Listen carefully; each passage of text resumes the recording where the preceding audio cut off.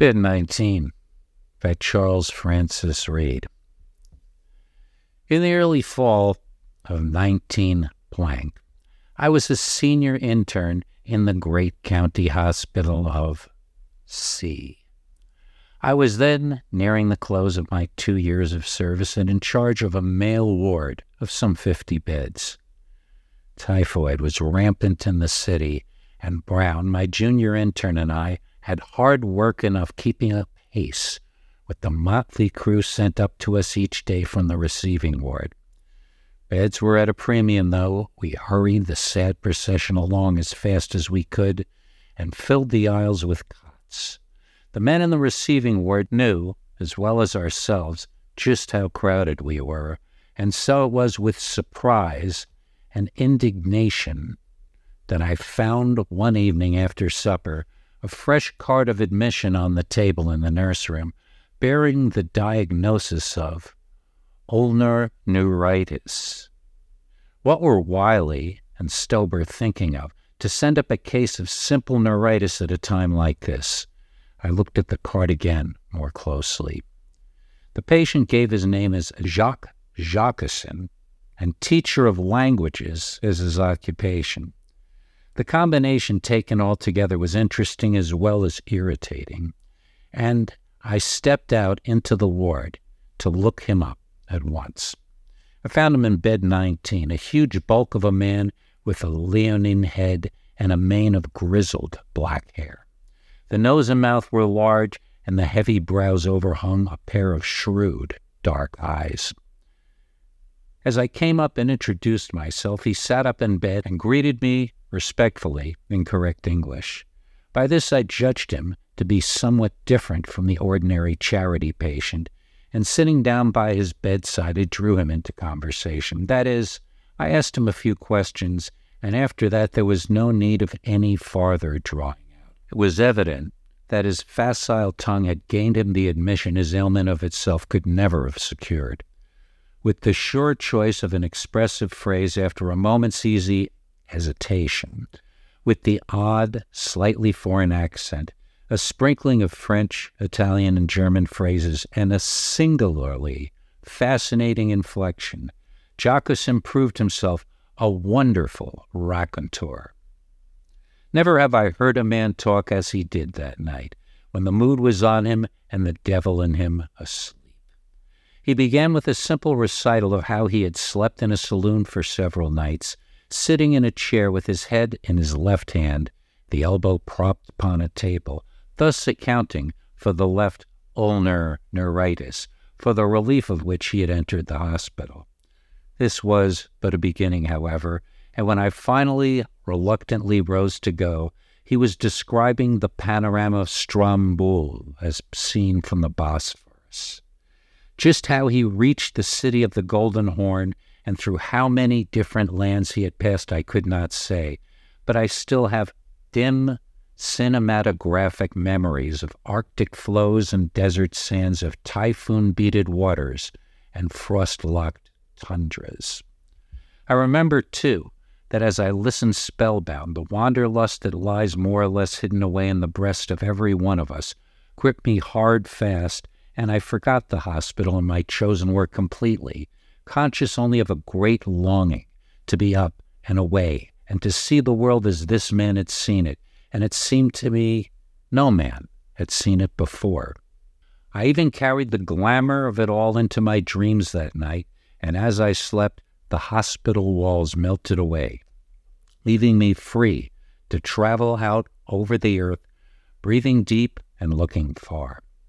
Very naturally then, when I entered the ward the next morning, my first thought was of Jacqueson, and I glanced down the long row of white cots to find him, sitting up in bed, slowly rubbing the painful fingers of his left hand, and talking, meanwhile, with his neighbor in 18. To be sure, the man had proclaimed himself a teacher of languages. But I was startled, nevertheless, for the patient in 18 was a Chinese with some obscure malady not as yet fully diagnosed, owing to our failure to obtain any history, since he spoke no English. Jacqueson, I asked when I reached him in the course of my rounds, Does your list of languages include Chinese, or was it only Pidgin English you were using?" He smiled faintly at this, and I noted with a queer sensation that this smile did not affect his eyes at all. "I find that this man comes from Saigon," he replied, partially ignoring my query. "I spent a long winter there not long ago." "And do you pick up a language in one winter, then?" I persisted with some little irritation, for, to tell the truth, I was beginning to feel uncomfortably young and inexperienced in the presence of this charity patient of mine. "Oh, no, doctor," he answered gravely. He calmly dismissed the subject and began to question me concerning his hand. That same afternoon, I took him into the examining room for a thorough overhauling and soon found him to be suffering from more than a mere neuritis. His big frame was loosely covered with a dry and wrinkled skin that hung upon it in flabby folds, the withered skin of an old man, though he gave his age as but 60. Vague pains shot through him here and there, and beneath his eyes the flesh puffed out unhealthily. "Jacqueline," I demanded bluntly at length, "what drug do you use?" "Chloral," he returned tersely, and in quite a matter-of-fact tone as my own. "How much?" "Sometimes as high as an ounce a day. Not usually more than half as much, though." An ounce a day! I could only repeat after him in incredulous astonishment. His tone was sincere, however, and he did not even glance at me to observe the effect of his wild statement, but lay gazing out of the window with an air of courteous boredom. "And how long have you taken it in such quantities?" I questioned him, when I had recovered myself somewhat. "I began a good many years before you were born, young man." And again, the shadow of a pitying, sneering smile twisted his lips, although he seemingly spoke without irritation. I could not do this with Jacqueline. Most unaccountably, I found myself overlooking the insult of his attitude as well as the affront afforded my credulity, and merely expressing wonder that he should have been able to survive for so long a time a dosage that ought to kill any two men. To this he replied very simply, "I have discovered that this ancient hope of mine persists in spite of many insults," words to which I paid no especial heed at this time. "You'll have to give up the chloral while your hand is getting well and let me tone you up a bit," I remarked without hope of any real acquiescence on his part, since I knew, from sad experience, what a miserably weak moral fiber a drug addict usually possesses. To my great surprise, however, he languidly agreed to this, and though I am positive he had access to none of the drug while in the hospital, he never asked for it, nor so much as hinted that he suffered in any way from its withdrawal.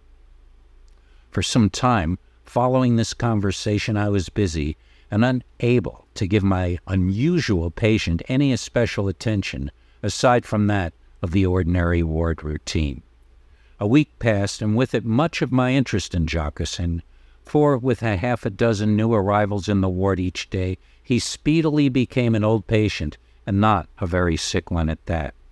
I often thought of discharging him, for we were in a shameful need of room, but there was a certain sinister fascination about the fellow that led me to put it off from time to time. Brown and I were both of us working late at night in those days, though by 9 I usually left him in the ward while I went to my room to read up on doubtful cases. Finally, one evening, feeling restless and not inclined to sleep, though it was nearly midnight, I thought I would go back to the ward and look at the very sick ones once more before going to bed. Accordingly, I started out down the long corridor, fully a block in length, that connects the wing where the house staff lives with the other wings in which the various wards are situated. The great hall was deserted at this time of night and but dimly illuminated, while a heavy rain beat viciously upon the big windows. I had covered a third of the distance, perhaps, when a figure suddenly lurched out of a side passage at the end of the hall, fell sprawling and turning the corner, and then picking himself up unsteadily, started towards me on a clumsy trot. Even at a distance, the effort of the runner was plainly apparent as he came on, with his head thrust forward, arms churning, and feet shuffling along as if encased in leaden shoes. The effect was an uncanny one in the dim light. I had attempted to run in that same way in my dreams. Involuntarily, I drew off to the side of the corridor. If it were a delirious patient, I would rather know what he had hidden in his hands before I tackled him. Then I saw his face, and then he had passed me without recognition. "Brown! Brown!" I cried out. Perhaps I only whispered it, however, for my mouth was dry, and he ran on without heeding, awkwardly, drunkenly, to disappear through the swinging doors at the end of the hall. I have seen many a strong man die in sudden agony, but not in the face of one have I seen the naked terror I saw in Brown's that night in the lonely corridor. His face was not white, but purple, as if he were being strangled. His eyes were fixed in a ghastly stare, and his tongue lolled out of an open mouth through which he sucked in the air and expelled it again in a series of convulsive gasps. Suddenly I felt the sickening sag of my own lower jaw as I gazed down the hall at the doors, still trembling with the impact of his body. The infection of blind, unreasoning fear seized me, and I turned about to follow him. I had gone but a few steps, however, I am glad to say, when reason reasserted itself and I pulled myself together. My duty was toward my ward, no matter what horror might be lying in wait for me there. I turned with an effort and hurried on down the corridor. To my great relief, as I turned into the side passage, I saw that everything was dark and quiet as usual. Miss Hazeltine, the night nurse, coming out of the ward just then, with her lighted candle in her hand, met me by the nurse-room door. She greeted me with a serene smile, and I noted that the candle did not even waver as she held it out before her to extinguish it. Evidently, she had seen nothing very startling, and I turned from her without comment to the door of the examining room just across the passageway. This was slightly ajar, and I could see that the room was brightly lighted. "I think Dr. Brown is in there with 19, the nurse remarked as she entered the nurseroom, making it still more evident that she knew nothing of Brown's flight. Mastering an instinctive repugnance, I stepped quietly into the room.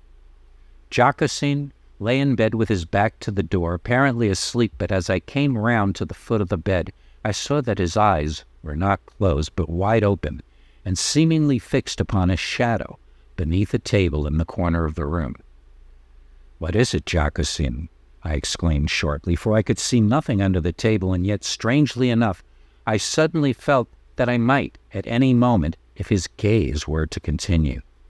At the sound of my voice, he turned his head with a visible effort, and as he did so, and I looked fully into his eyes, I think I must have betrayed myself in some manner, for I caught again the shadow of a sneering smile upon his lips as he bade me good evening in calm, even tones.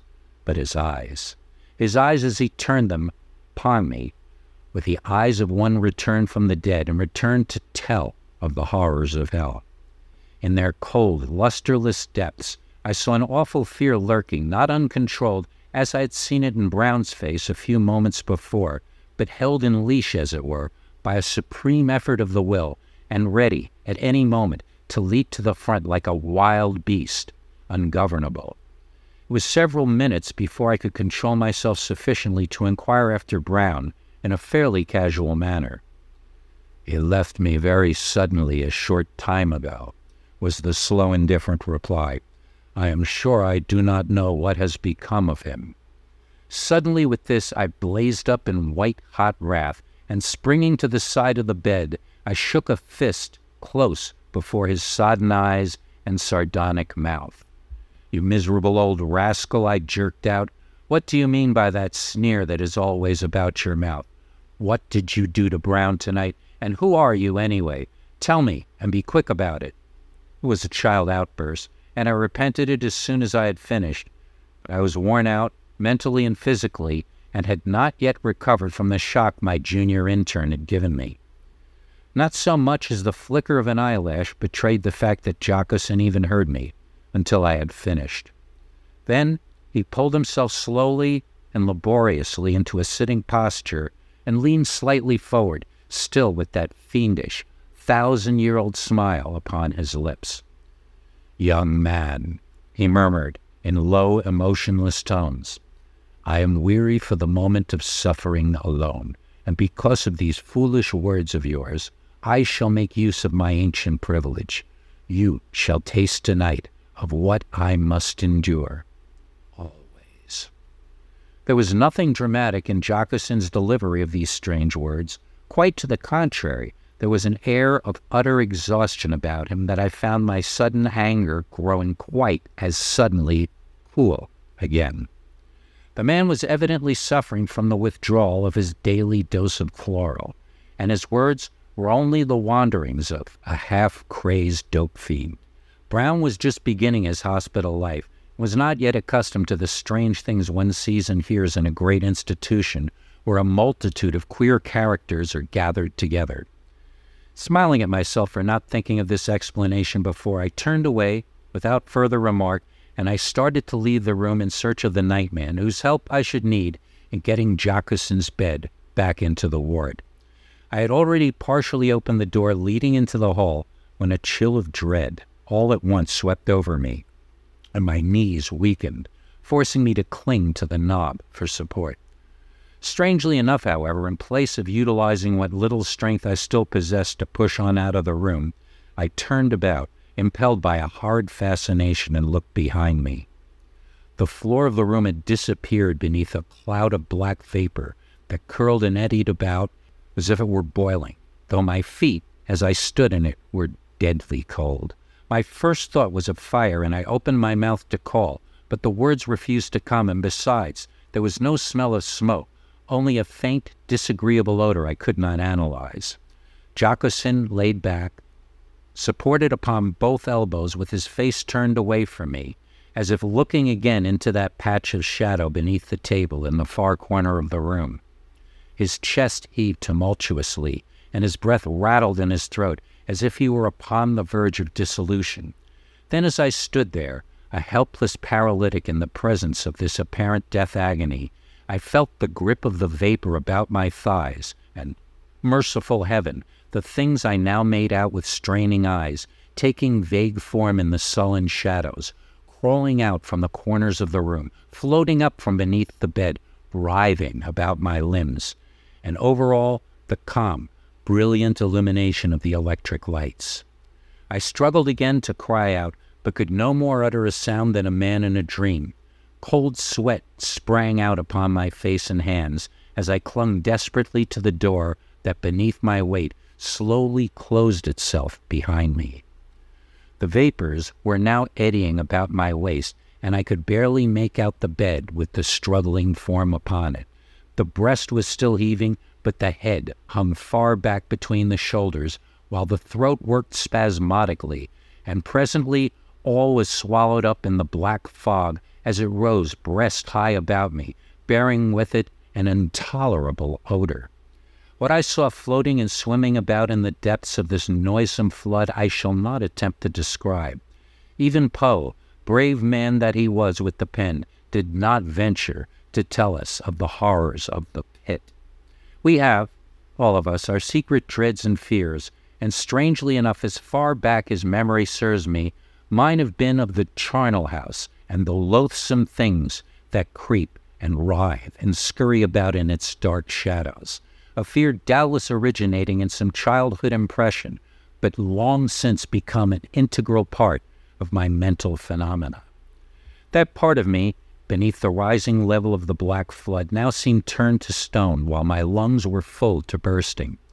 For what seemed an age I stood there, staring into the depths with eyes that would not shut or turn away, until at length, goaded into the mad desperation of a trapped animal, I slowly wrenched myself about and contrived to open the door a trifle and look out across the passageway into the nurse room opposite, where Miss Hazeltine was busied with her back to me, getting out the early morning medicines. The surface of the vapor was by this time at my throat, and I was faint with the smell of it. Subconsciously, I caught myself wondering if my face were as ghastly now as Brown's and Jocoson's had been. Just then, the nurse turned about and stepped to the door, evidently to listen to some sound in the ward. I tried to call to her. I tried to open the door farther and step out, but the horror was already at my lips and I choked. Then she glanced across at me and I saw her reel and fall to the floor as if shot.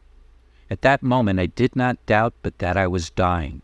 I could breathe no longer. I could not see, and as I sank below the surface, something cold as death wrapped itself about my neck and strangled me.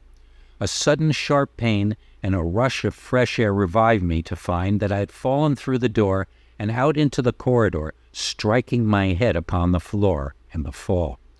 What followed I am ashamed to relate, for I am not naturally a coward. Before me, only a few feet away, lay the unconscious nurse, while behind me, even then about my feet, curled the thing I had just escaped, and I scrambled up and ran madly, leaving the helpless girl there alone, never stopping in my flight until I lay panting on my bed behind a strong door securely locked. It is painful for me to attempt to describe the remainder of that night. If I dozed, it was only to stand once more in that awful vapor with Jocoson's labored breathing in my ears. If I waked, it was to picture it all again and again. The thought of my cowardice in leaving the nurse alone was a torture sharper than the rest, however, and toward morning I forced myself to unlock my door with the intention of going back to the ward, only to find that in my miserable weakness I could not bring myself to open it. At 7 I took a cold plunge, and feeling somewhat refreshed, went down to the dining room for an early breakfast. I found Brown there before me, looking pinched and ashen gray. As I came in, he looked up and stared inquiringly, but we drank our coffee in silence, nor did either of us have anything to say as we walked down to the ward together. Miss Forbes, the head nurse, was already upon duty, and of her I inquired casually after Miss Hazeltine, to find to my great relief that she had appeared as usual when she went off duty. She had evidently said nothing about her experience of the night, for which I was profoundly thankful, as I had no desire to be branded in the hospital as a madman or a coward. As we entered the ward, Brown and I both glanced involuntarily down the row of cots to 19. Jocoson was there, sitting up in bed quite as usual, rubbing the painful fingers of his left hand and apparently chatting meanwhile with the man in 20. Brown's jaw dropped as he stared. "Rodney, is he talking with Charlie?" he exclaimed in a low voice, for the head nurse was standing nearby, and our nurses were already beginning to talk too much about 19. Now Charlie was our phonetic shortening of the unpronounceable name of a Lithuanian who had been in the ward some months with heart trouble, and whose mother tongue was certainly his only one. French, German, Italian, Chinese, Lithuanian, Brown went on sotto voce. What is the man anyway, Rodney? He was trying hard to speak lightly, but his lower lip quivered with excitement. Brown, you were under the weather this morning, I answered briskly. Go to the laboratory and make the analyses for today, and then get out of the hospital for the while. It'll do you good. All right, if you say so, he replied, and turned back without further comment, though when I glanced after him a moment later, I caught him standing on the threshold of the ward, staring down the room again.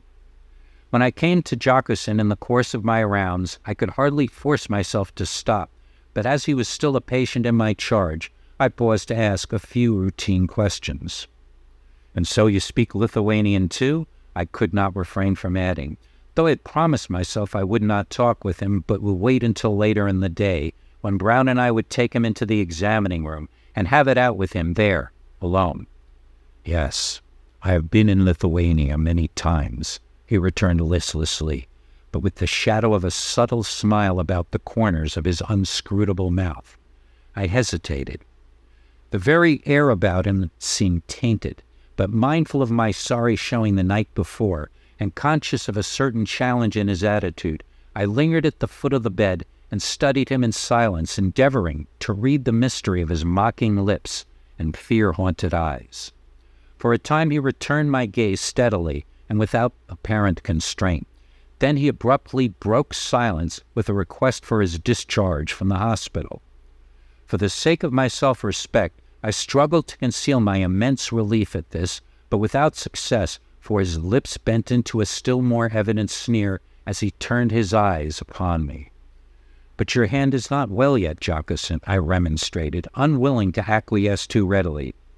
"No, but it soon will be," he answered negligently. "I have lingered here too long already. I must move on. I must move on." And again he muttered the phrase so low that I could barely make out the words. I must move on. "Very well, then," I asserted resignedly. I ached to get the fellow out of the ward, but I could not let him go without an explanation of the affair of the night, an explanation he did not appear at all disposed to volunteer. I pulled myself together with a hasty resolve and stepped round to the side of the bed. "Jockerson," I exclaimed low enough to prevent the other men hearing, "you must explain last night before I let you go.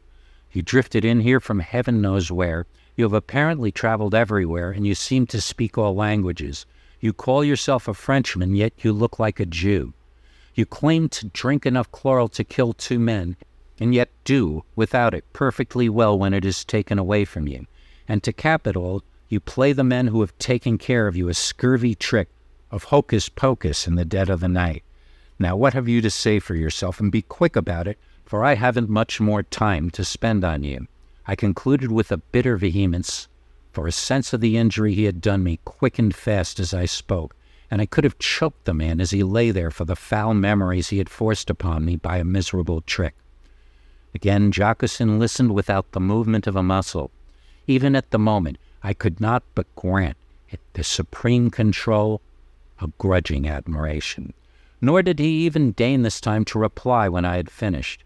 But suddenly a strange thing happened, a thing so incredibly strange that I hesitate to record it, lest you think me altogether the weak creature of suggestion.